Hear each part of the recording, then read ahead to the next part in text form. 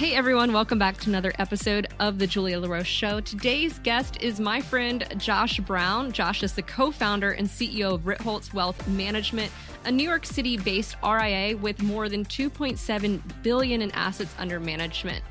Josh is also the author of the popular blog called The Reformed Broker, where he's been blogging for well over a decade at this point. In this episode, Josh and I talk about his origin story, going from a retail stockbroker, starting a blog around the financial crisis, and of course, building Ritholtz Wealth Management. For Josh, writing and blogging really changed the course of his career. It's how he connected with his business partner, and it is the sole driver for building their client base at Ritholtz Wealth Management. Josh recently went viral for one of his blog posts entitled, "You Weren't Supposed to See That." Now, the general premise of this blog is about this incredible experiment that we've seen over the last 3 years, with stimulus and asset prices rising, and now the aftermath of that and the cleanup that we're currently going through. And what I learned in my conversation with Josh is that this experiment revealed a dark truth about the American dream. And basically how he put it was widespread prosperity, it turns out, is incompatible with the American dream. The only way our economy works is when there are winners and losers. If everyone's a winner, the whole thing fails. That's what we learned at the conclusion of our experiment. You weren't supposed to see that. It was really a thought-provoking piece and conversation with Josh. I certainly learned a lot and had to think about a lot, and I think you will too. Well, I am so pleased to bring in my friend Josh Brown, the CEO of Ritholtz Wealth Management, an RIA with more than $2.7 billion in assets under management. You might know Josh from his blog, The Reformed Broker, or maybe you see him on CNBC. And he's also the author of the book Backstage Wall Street. Josh, it is so great to have you on the show. Welcome. Hi, Julia. How are you? How's it going? I'm doing great. It's great to see I feel like we you. haven't hung out in like a very long time, probably pre-pandemic. Pre-pandemic. It's been way too long. I'm way overdue. Yeah. I need to get up there and catch up with you. So I'm just really grateful to have you on the show, Josh. I was just thinking, like, we've known each other for a decade now. And you wrote this incredible blog post over the weekend, and that's kind of the impetus for me. Time out. You know how long I know you? I think I think the first time we met, I was like at Business Insider visiting, and which was a thing that people used to do back then. And you guys were like icing each other. Do you remember that? No? Okay, I'll remind you. Smirnoff Ice.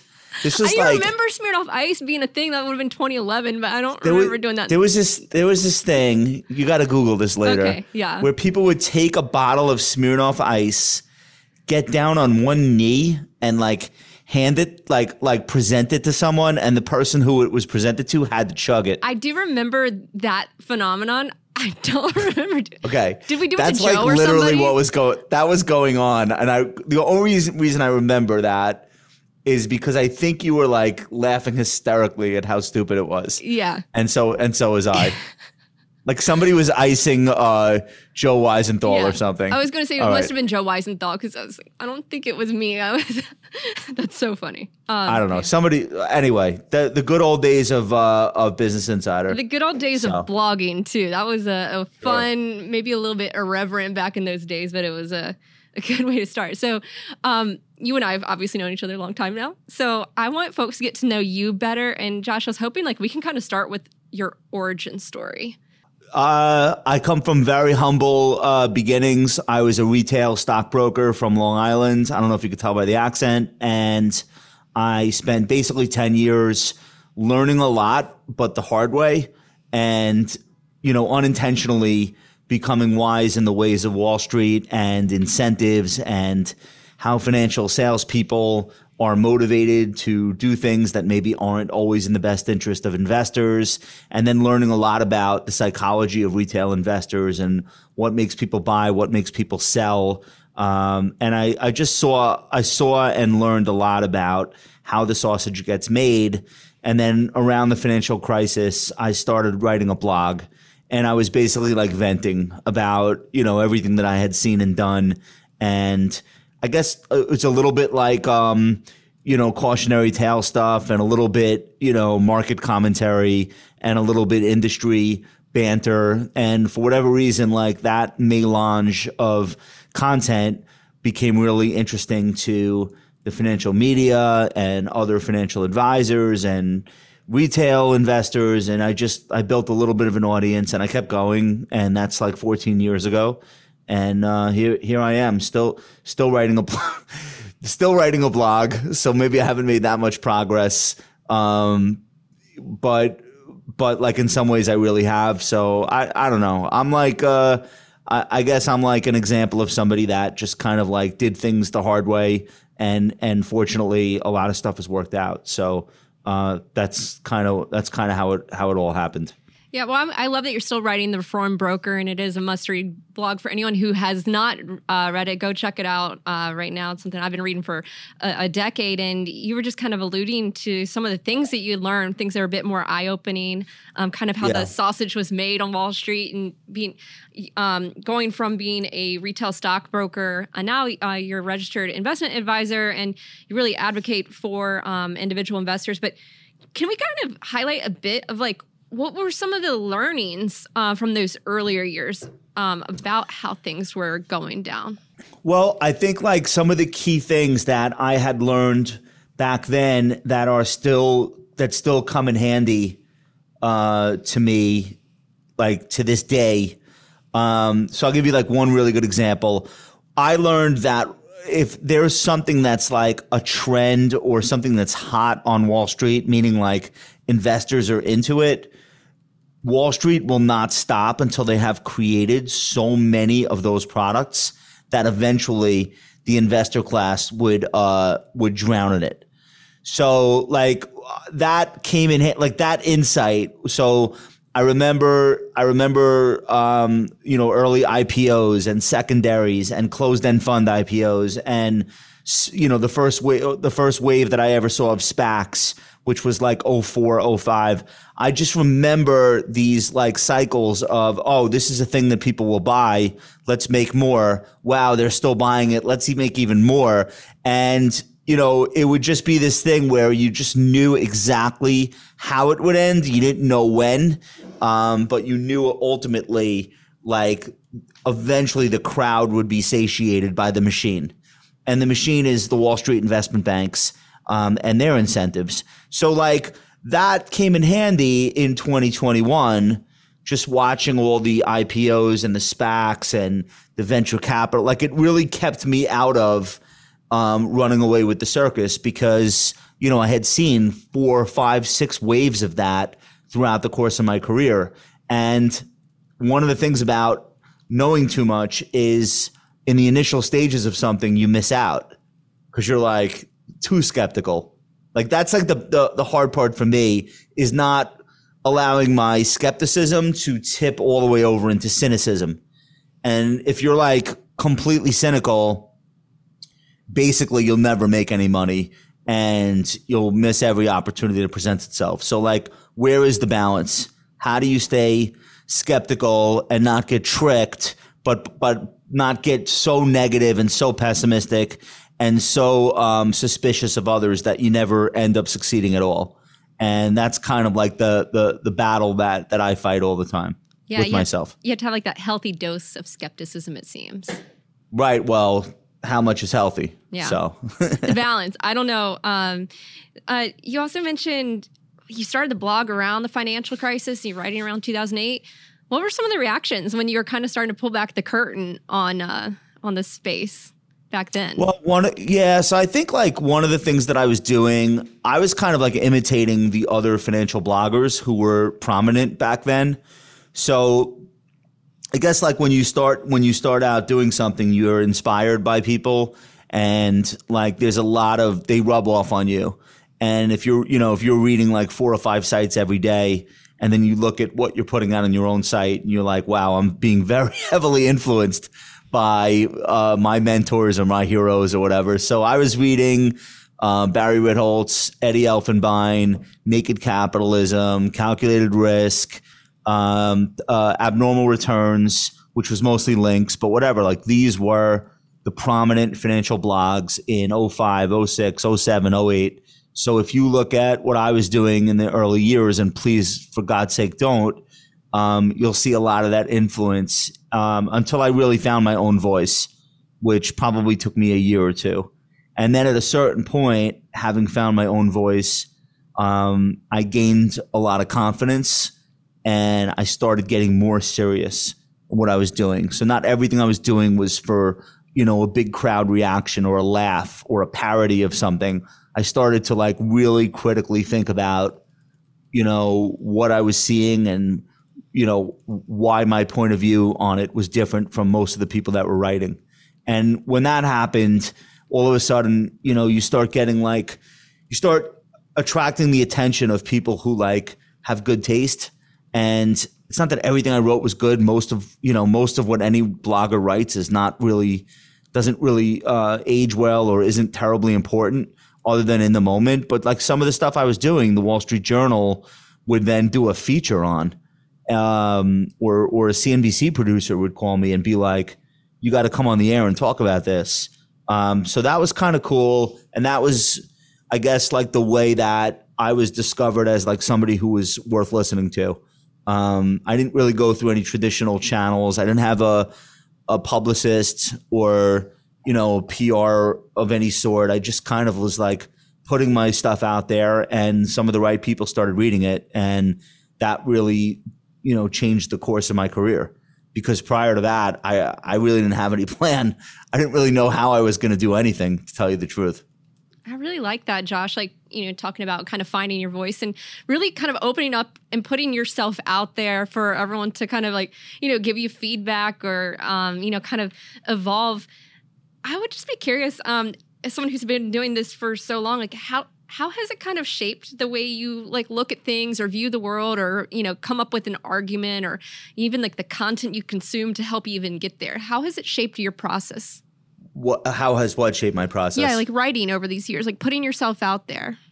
Well, it is the process. Like I don't know of any famous, I shouldn't say any.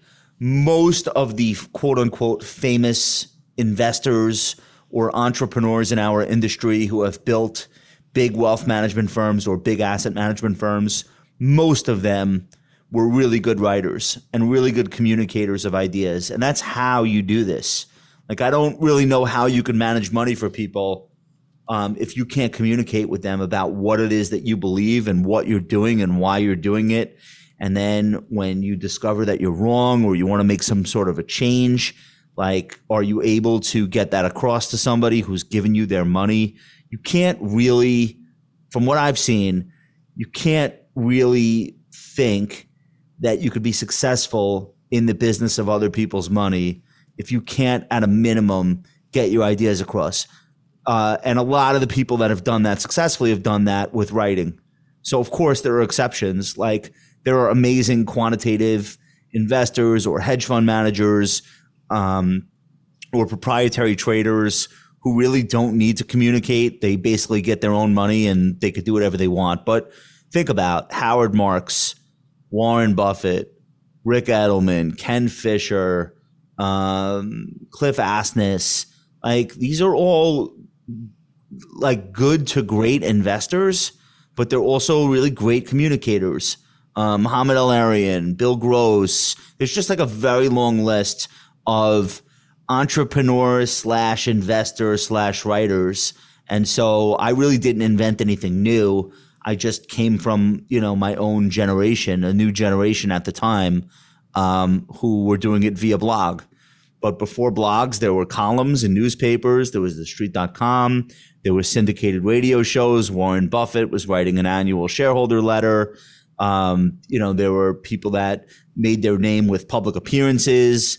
Howard Marks did a memo. He would send it out. He sent it out for a decade before anybody ever told him, hey, we're reading this. So like that's like a well-established trope within our industry that if you want to get noticed for your investment ideas and you want to build a clientele of people who agree with them, writing is kind of how it's done. So Barry was writing before I was. I was very inspired by Barry. I think we're very different in how we write, but we share the same investment philosophies. So I was really aping a lot of what he was doing. And again, it caught on, so I kept going. Yeah, no, it's a good point. You just listed like some of the greatest investors of our time. And you're right, they are prolific writers, and people kind of covet their letters when they come out. And it's not just for their, what are they up to, or their wisdom. It's just the way they write. It's something about it captivates you. You mentioned Barry Ritholtz, your business partner, and connecting through writing. Can you tell a bit more about the backstory there, Josh? Yeah, so I was in the midst of the financial crisis doing a blog and really like had nothing. I wasn't sure where I wanted to take my career, but I knew I wanted to be out of brokerage. Like I wanted to get onto the advice side and not get paid for what products I could sell people, but like actually help clients and get people to be like, this is good advice you're giving me, and like want to be my client from an advisory standpoint. So I didn't like know where to begin. Nobody was recruiting me. Nobody ever heard of me. Like I couldn't get into one of the larger firms. I didn't have the pedigree. So I just had no clue like how to make that jump. But through my writing, I got to meet a lot of influential investors, advisors, writers, and eventually I got myself invited to a Howard Lindzen event in 2010, and I met Barry there. And Barry and I had the opposite problem. Like Barry had 1 million people who wanted him to invest for them, but he doesn't do that. Barry's not a financial advisor. He was always like a chief strategist. So he's like, yeah, I have all these people that want to be my client, but I don't have clients. I don't do this. And my problem was the opposite. I was ready to do this, but nobody wanted to give me any money or talk to me. So we teamed up, and it was lightning in a bottle. It worked immediately. And, we started off talking primarily to fans of Barry's blog and his book and his public appearances. And as we grew, we added more people to the team and eventually started our own firm. And we celebrated the 9th anniversary of the firm's founding in September, a couple weeks ago. Oh, congratulations. Yeah, I remember when you guys were launching. I remember like the news coverage around it, and that's amazing, Josh. Gosh, it's amazing like how fast time flies. Yeah. I imagine too, like the blogging, you, Barry, Michael Batnick, who works at your firm, you guys are also big on social media and podcasting as well. You all have many podcasts. Like, how important has we literally never shut up? I love it though. How important has the content creation side of things been for growing the business? Well, that's it. That's the whole thing. Like, we don't get clients from anywhere else. We only want to talk to our fans. So it's there's no one else in the industry with our business model. At least that I know of, definitely not at our scale. And it's the only way we've ever done it. It's the only way we want to do it. So a lot of the mid-size and larger firms in our industry, they're like acquisition machines. So they sell a big chunk of themselves to a private equity firm. They take the capital, and then they look around and they start, buying other firms. And there's nothing wrong with that. We just have no interest in doing that because we don't want advisors who are not aligned with our investment philosophy and our work ethic and, our values. And we definitely don't want their clients. We want our clients, and our clients are very specific. They're people who are reading us, are watching us. They agree with, they're rational. They have like normal expectations about why they're investing and how it works. They understand the trade-offs between risk and reward and why risk is necessary to earn reward. They have reasonable expectations for, how they're going to retire and when, and, what we're going to do with their money between now and then. And they really need help. They need our help with taxes, insurance, estate planning, next generation stuff, helping to educate their other family members about, having a lot of wealth and the responsibility that comes along with that, charitable and philanthropic endeavors. These are all things that we touch within our practice. I think like most people that have never worked with a financial advisor, they think it's like, what stocks are we buying? Or like, what ETF do I like for international small cap? It's not what wealth management is. That's asset management. And wealth management is so much more. And it's really the only thing I've ever wanted to do. So we don't want to do that kind of work for people that don't have like a baseline of understanding of who we are. So everything starts with the content. And then once people become fans of what we're saying and our messaging and our philosophy, at a certain point, they just basically say to themselves, well, I should hire these guys to manage my money. We're in alignment on so many things. And we have built, I think we have 5,000 accounts now, and we built the whole thing that way. We never acquired anybody. No M&A, no private equity, no outside capital.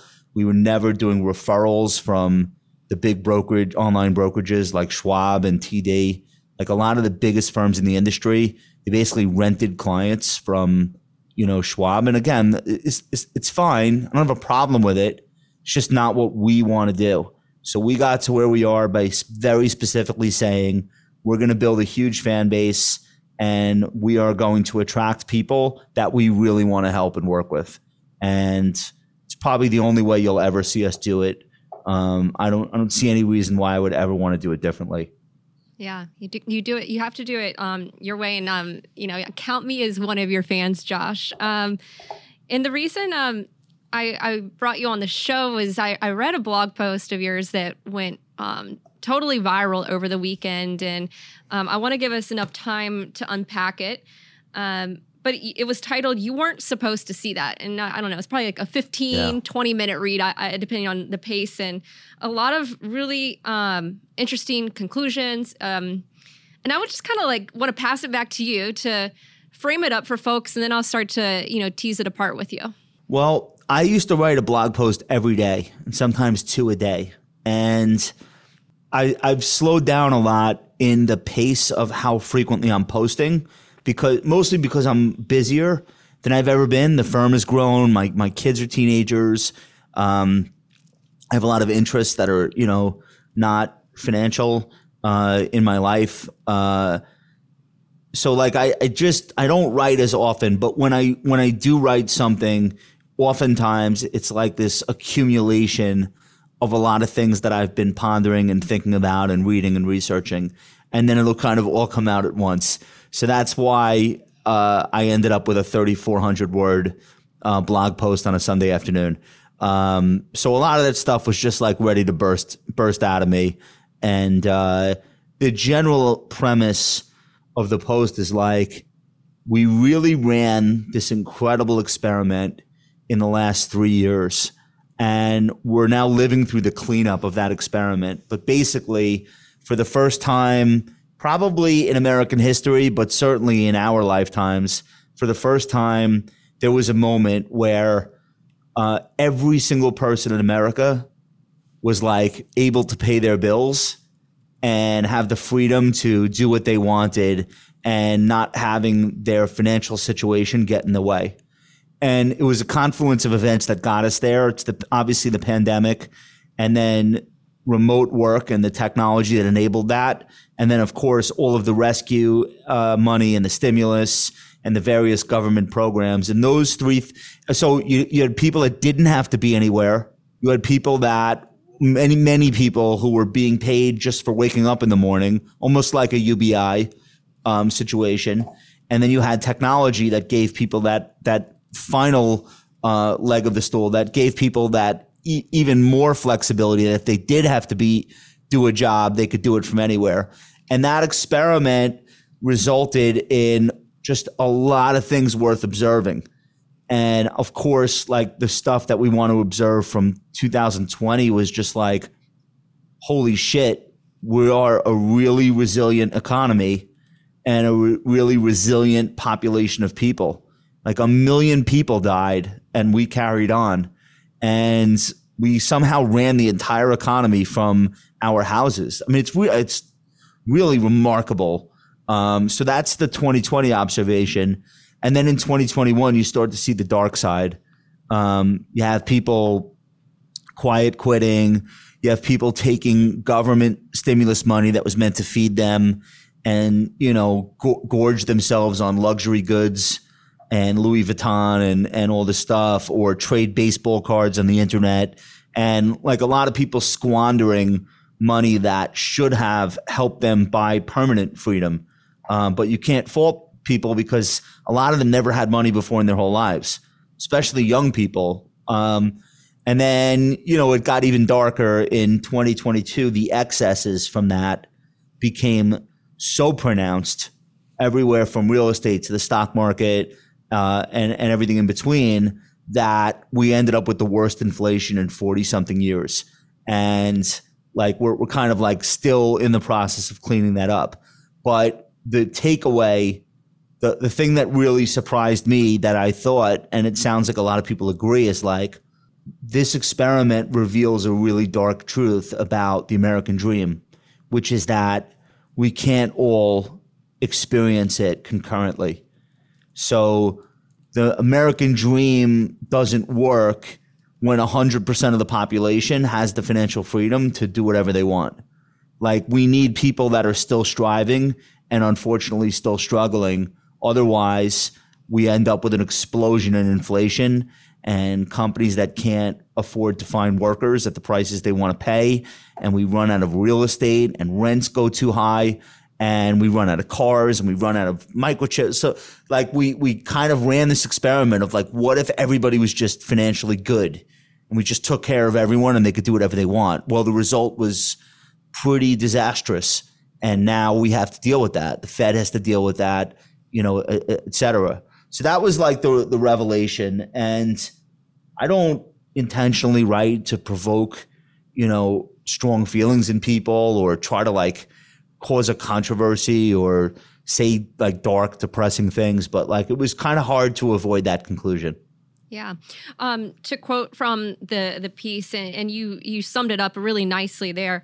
You said widespread prosperity, it turns out, is incompatible with the American dream. The only way our economy works is when there are winners and losers. If everyone's a winner, the whole thing fails. So going back to this experiment, you kind of alluded that at first it worked and then it didn't. Do you think it was an illusion, or do you think there was potential for it to be more sustained? Well, it could have been more sustained if not for the fact that this period coincided with like a huge clampdown on immigration, legal immigration. I think like one of the most deflationary forces in America is just the fact that, every generation has more people coming here from different parts of the world, starting from scratch, willing to do a lot of jobs that people that are second, third, fourth, fifth generation Americans just don't want to do. And this goes back hundreds of years. Like, this goes back to literally New York and Boston in the 1700s, 1600s, 1700s. This goes back to building the railroads in the 1800s. Like, there's nothing new about this concept. But I do think that, absent having legal immigration, you end up with a squeeze. And, don't take my word for it. Listen to conference calls. Listen to what the CEOs of hotel chains are talking about. They rely on every year a new wave of people willing to come and do these jobs. So like, when everyone has this shortage at once because there is so much money in the system that nobody really has to work, that's when the American dream turns into a nightmare and things break down and things don't end up functioning. So like, people are like, well, what's the solution? I don't know. I'm really good at pointing out problems, not solutions. But like, one thing that seems obvious to me, and I think Bill Maher did this on his show on HBO. He was talking about how Ron DeSantis, like out of spite, put 30 Venezuelan migrant workers on a plane and sent them to New England. Like, ha, ha, ha. We'll see if you liberals like that. So Bill Maher was saying, like, in a normal functioning America, what would really happen is the governor of Massachusetts would call the governor of Florida and say, hey, we have a huge shortage of workers and we could really use some. And then the governor of Florida would say, well, it turns out we have too many people who have come here and we don't necessarily have jobs for them to do here. So we'll send them up to you. Like, that's like not a terrible model for what America should be and historically has been. People come into the country and they go to where the work is, and it ebbs and flows in terms of being controversial. But like, that's just what I didn't really get into immigration in my post. I really didn't want to get political. And that's like a huge third rail. But it's like one solution that occurs to me is, well, maybe let's not stop able-bodied, capable people who want to come here and start a life for themselves. Let's not stop them all from coming at the exact moment where we have 11 million open jobs to fill. Yeah. There's so many things that I want to just continue to draw out with you. And it kind of makes me wonder, like, what are your views on the American dream? You mentioned American Nightmare right now. Is the American dream over? Like, what's your assessment of it? Is it over? So I don't, I don't want people to think that I think that it's the American dream is not attainable. That's not what I'm saying. Mm-hmm. What I'm saying is, and I don't know how to say this, but what I'm saying is we just can't all experience it at once. Like, there have to be people who get there, and then there have to be people behind them who want to get there and are on their way. And, you know, of course, as we all know, like, not everybody does get there. And that sucks because, you know, like, I'm an abundance-minded person. I'm not a scarcity-minded person. My mind doesn't work that way. Like, look at how I've built my career. I spent 7 years doing a morning blog post linking to other writers, like other financial advisors who were writing. I would be like, if you like my shit, read their shit. It's even better than my shit. Like, I did a festival this year called Future Proof. It's a festival for other people working in finance, many of whom you would think ostensibly are like competitors of ours. They're of course not. And I don't think that way. So I've always been somebody that's tried to lift people up around me, not beat them up or win or compete with them. It's just not in my nature. So I don't have this scarcity mindset where it's like it's a zero-sum game and some people have to win and some people have to lose. I don't like that mentality, and I don't practice that anywhere in anything that I do. But that's maybe why I felt so affected by this revelation that I had that, you know, shit, when everyone is liquid and their bills are paid, things kind of don't work. Or at least we weren't ready for that as a society, as an economy. It really caused huge problems that none of us really had been thinking we would see. Listen, I never would have thought a year and a half after the pandemic that there'd be a shortage of like planes. Like, they would have to cancel thousands of flights because they couldn't find people to man the flights. Like, why would you assume that would happen? It's hard to imagine. Right? You'd say, oh, I thought the airline industry, the hotel industry, they were dying for people. Now we're hearing they have no capacity. Like, these are like all new things for our economy that we hadn't really ever experienced before. And a lot of it you have to retrace and point at the stimulus plans that put household balance sheets in the best position they've ever been. Like, household net worth hit $150 trillion. Think about that number. That's a record number that we hit at the end of 2021. Now, a lot of that is stock market wealth and real estate wealth, which has since been clawed back by higher interest rates. But like, you think about the amount of cash people had in their bank accounts. You think of the strength of the average household's balance sheet. You think of the wealth that came from the housing market, the stock market. Like, for a moment in time, everybody had maximum financial flexibility and freedom all at once. And it turned out not to have been so great. Yeah.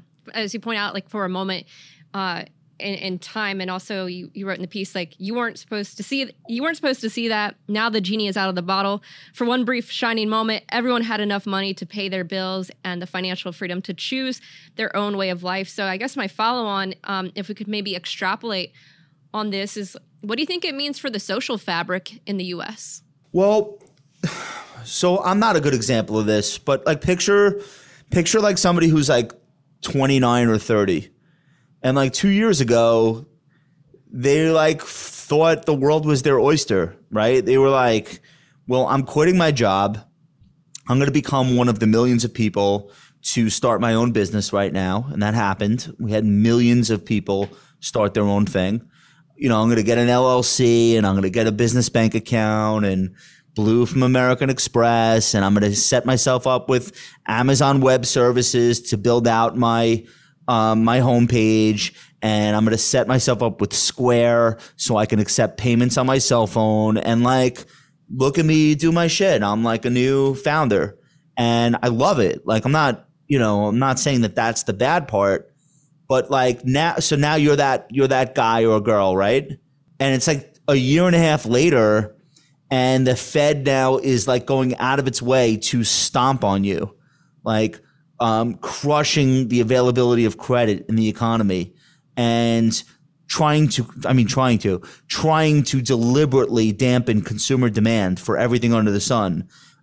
Maybe knocking down your retirement account, your financial assets, knocking down the value of your home. And I'm not saying they shouldn't be doing this, but like that's deliberately what's happening. So if you're 28, 29 years old, you spent your first 5 years out of college working for some other company, then you decided to go off on your own. You finally felt good. You had the assets. You had the good balance sheet. You were ready to take on debt. You were financially secure. And now it's like, wait, what are they doing? Are you saying they're crashing the economy now? Like that's what the government is doing? What the fuck is this? So I'm 45. It's different for me. But if I were in that cohort, I'd be like, I don't understand. I was finally like at a place where I felt like I had options and freedom and I was going to do this thing. And why is the Fed destroying my net worth and wrecking my potential customers' willingness to spend money? What the hell is this? So even if you intellectually understand that it's, connected to the fight against inflation, you still like that would really piss me off. So I don't really have like an end to this rant. But I could understand if we get a wave of like young millennials / older Gen Y people who just look at this whole thing and say, this is fucked. Yeah. You mentioned like, where does the blame lie? Nowhere, everywhere and nowhere. Where to begin? Probably a government lab in China where they were playing with things that they shouldn't have. I don't know. We could start there. We could start before that with Jerome Powell and a Fed that really loves to twiddle the knobs and go up and down with rates, and doesn't really seem to have a great handle on the idea of stable prices. We could go there. We could talk about some policy mistakes, well-intentioned mistakes during the height of the pandemic, getting money out as quickly as possible to as many people as possible. Again, very well-intentioned. I'm not saying I would have done it better or differently, but obviously some of that has been an issue for inflation. We could talk about allowing home prices to run up 44% in 2 years and continuing to buy mortgage bonds for some bizarre reason during that entire run-up.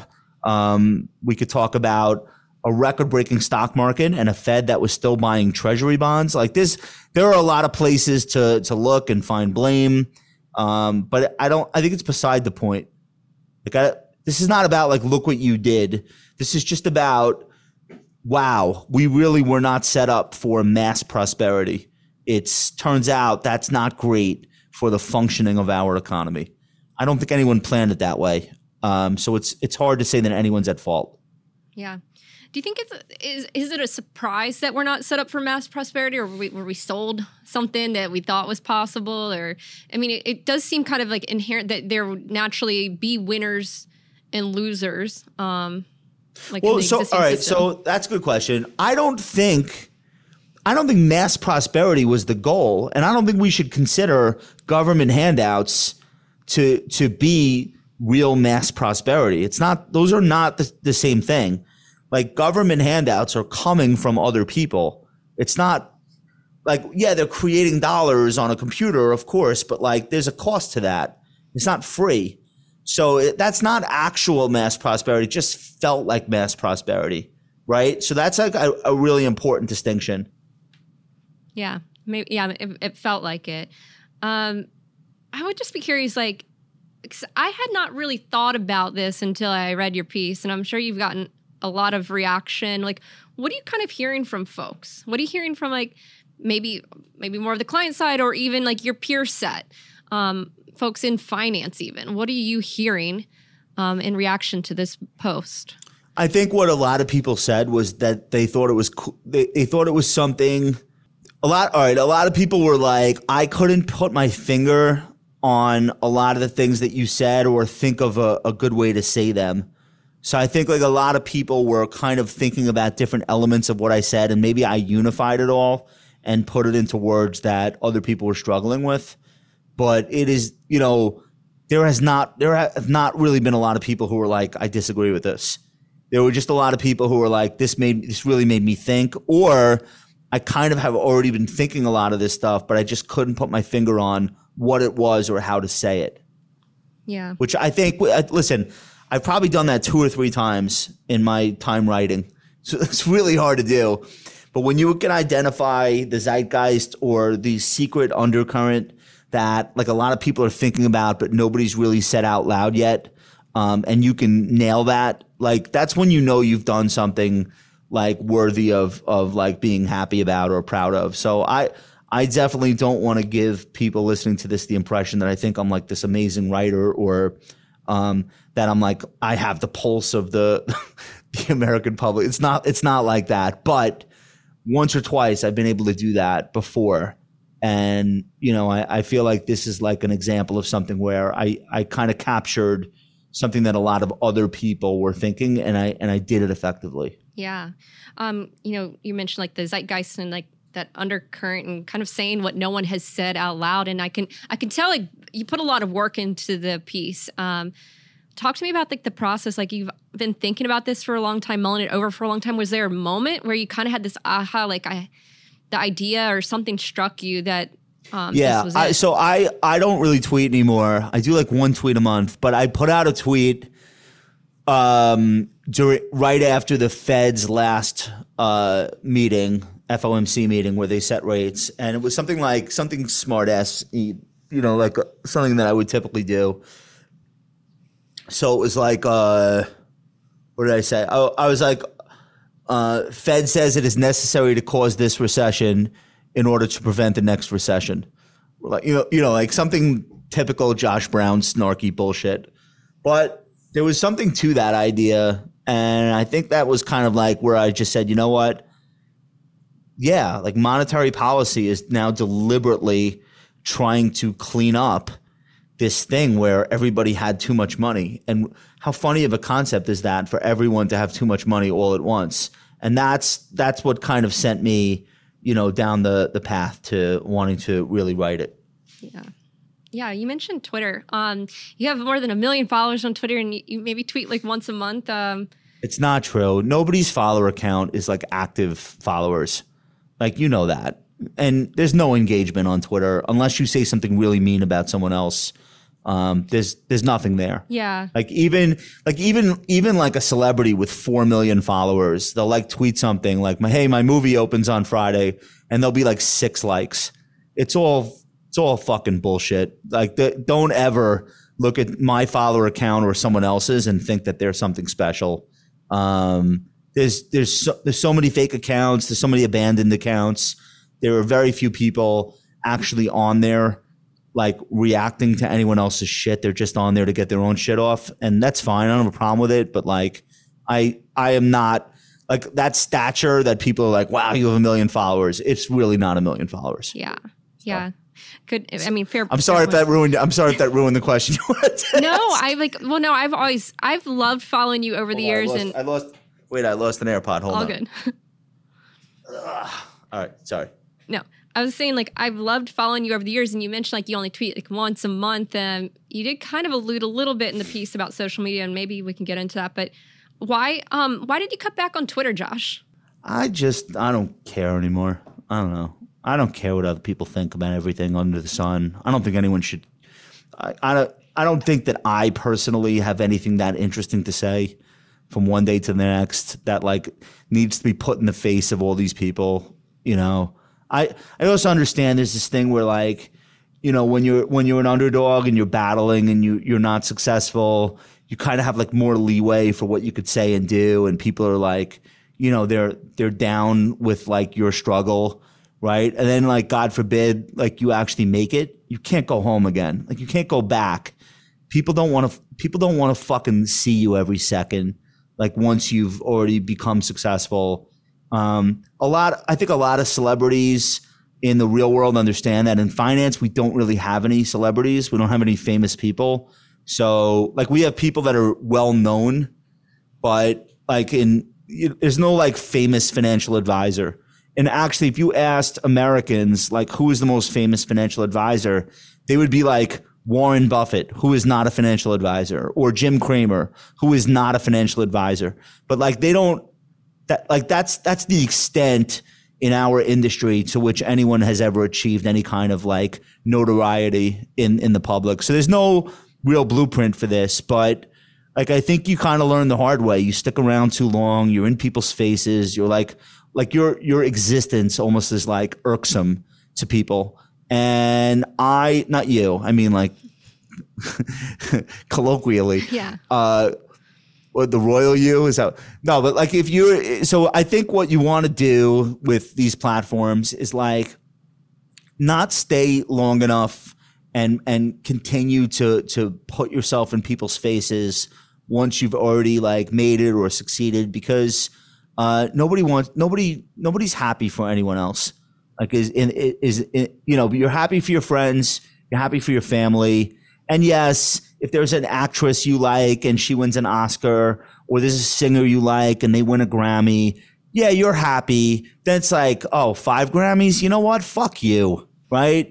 You're like, oh, you have another TV show? Oh, great. Like it gets to the point where it's like, all right, it's enough already. I think like even in the rap world, like Jay-Z is basically like running around an empty locker room, spraying himself with champagne at this point. Like he's gotten to a pinnacle that like nobody else has ever or probably will ever get to. And it's like people will stop rooting for you. And I noticed he jumped on a Twitter Spaces the other day, and I forget what he was there to talk about, but they like went crazy on him. Like that he's a capitalist and all this stuff. It's like, wait, I thought he was the most beloved, famous musical artist of our time. This guy has like a Twitter uproar in his hand. That's weird. No wonder he stopped tweeting. So you start to see like people that in the real fame in the real world, they eventually disappear from these platforms. They don't stick around. And I think like a very, very, very minor miniature version of that is in finance. Like you look at certain people that just, they're not engaging anymore because the downside is so much greater than the upside. It makes me kind of wonder if that's maybe one of these other like undercurrents in society right now playing out. Maybe it's more of that scarcity mindset too that you're talking about earlier, like that you don't have this scarcity mindset, but maybe it kind of speaks to like, if someone else wins or is successful, maybe someone thinks, oh, it's taking away from me, or I don't know, or they compare themselves. But it's normal. Like it's natural. When you're coming up, you look at people ahead of you as though they're in your way. They've been there long enough. And it's like, when is it going to be my turn? Why is this girl still here? Why is this guy still here? Let me take that person down a peg. And in doing so, bring myself up a peg. That's totally normal. Like that's look in the jungle. That's the young lion kills the older male lion so he can mate with the pride. Like that. I don't think there's anything wrong with that. I'm just saying, like, why would any normal person want to repeatedly expose themselves to that dynamic? So, I think there's a lot of that going on where people are just like, all right, I don't need this shit anymore. And maybe I'm like an obvious example, but it's okay. Like it's time. By the way, nobody should be doing things they were doing 10 years ago, 10 years later. Like people should evolve. People should find new things, new hills to climb and new activities to pursue. Yeah. Well, that's a good point too. Just to stay. Meanwhile, I'm still writing a blog. I'm still writing a blog for 15 years. Yeah, but you probably have that direct relationship with the audience as well. I love my audience. I love my fans. My fans are there, man. Like if I write a post, they're all getting it delivered to their inbox. If I do a podcast, if I do a video, it's tens of thousands of people are listening, watching. I live for my fan base. I'm not like out there trying to convert people who don't like me to like, please like me. That's over now. I'm in a different phase. Yeah. Just, being more comfortable too in like your own skin with your own ideas and your own voice. You wrote in the piece, Josh, social media has enabled the village idiots of every town and region to discover each other and band together in the millions. Society is actually regressing intellectually for the first time since the Dark Ages. We'll get into that at some other time. I know you're thinking about it. Can we get into it a bit more? No, we'll get into that some other time. Okay, fair enough. Some other time. I don't want to say a lot about that. I think it's self-explanatory. It's not worth like riffing on. It's just, I think the nature, a lot of social media has, positives and there are some negatives. And one of the negatives is there are a lot of people who have been able to find each other across geographic boundaries. And some of the externalities of that are not great. Got it. Well, I guess to kind of round out the conversation of everything you outlined in the piece, where do we go from here? Dude, I wish I knew. I wish I knew. If I knew, I probably wouldn't share it publicly, but I don't know. So I think a lot of when you read about financial market history, it's the same thing as regular history, right? There's always some spillover effect into the stock market and the bond market from things that happen in the real world.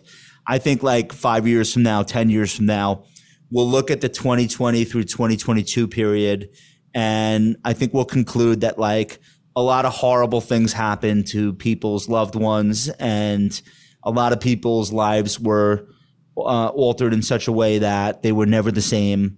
And I think, I had teenagers or kids during the pandemic, and I think there were some things that they went through that, they'll never be the same as they would have been had they been doing in-person school during that time and not have had so many things taken away from them, so many rites of passage that, kids are have been accustomed to for generations. So I think there's a lot of stuff that's like, we really don't even know the effect. But I also think that there will be some things that we look at and say, that was a turning point for good, or there was a silver lining there. Like we probably jump-started the vaccine industry, and there are probably some things that will be created and devised and discovered as a result of all the money being thrown at this emergency that end up like saving more lives in the future. Like that's the history of America and American style capitalism. So I don't want to give people the impression that I'm negative about this whole experience, but just try to think, realistically about what it is, and I don't know where we're going, but I hope I hope things improve. I always hope things improve. I always expect them to. So I'm definitely a long-term optimist. Long-term optimist. I think that's a great way to conclude. Josh, is there anywhere that we could send folks to learn more? I'm going to pass it to you just to plug the blog. Or you imagine listening to an hour of me and saying that's not enough. I need more. I need more of this guy. Please, it's fine. If you read my blog, if you listen to my podcast, I love you for it. Thank you so much. And if you haven't yet, I'm really easy to find. And if you have and you're not into it, I totally get it. There are a lot of days where I don't want to hear my own thoughts either. So it's cool. No matter what, we're all friends. We are all friends. Well, Josh Brown, the CEO of Ritholtz Wealth Management, I thank you so much for being so generous with your time and ideas. Great to see you, Julia. Great to see you too. Great, and good luck with the show. And you're amazing at what you do. And I can't imagine there's any prominent person in America that wouldn't want to be interviewed by you. So I know this is gonna be a hit for you. So congratulations. Thank you so much, Josh. I appreciate you. Take care. All right.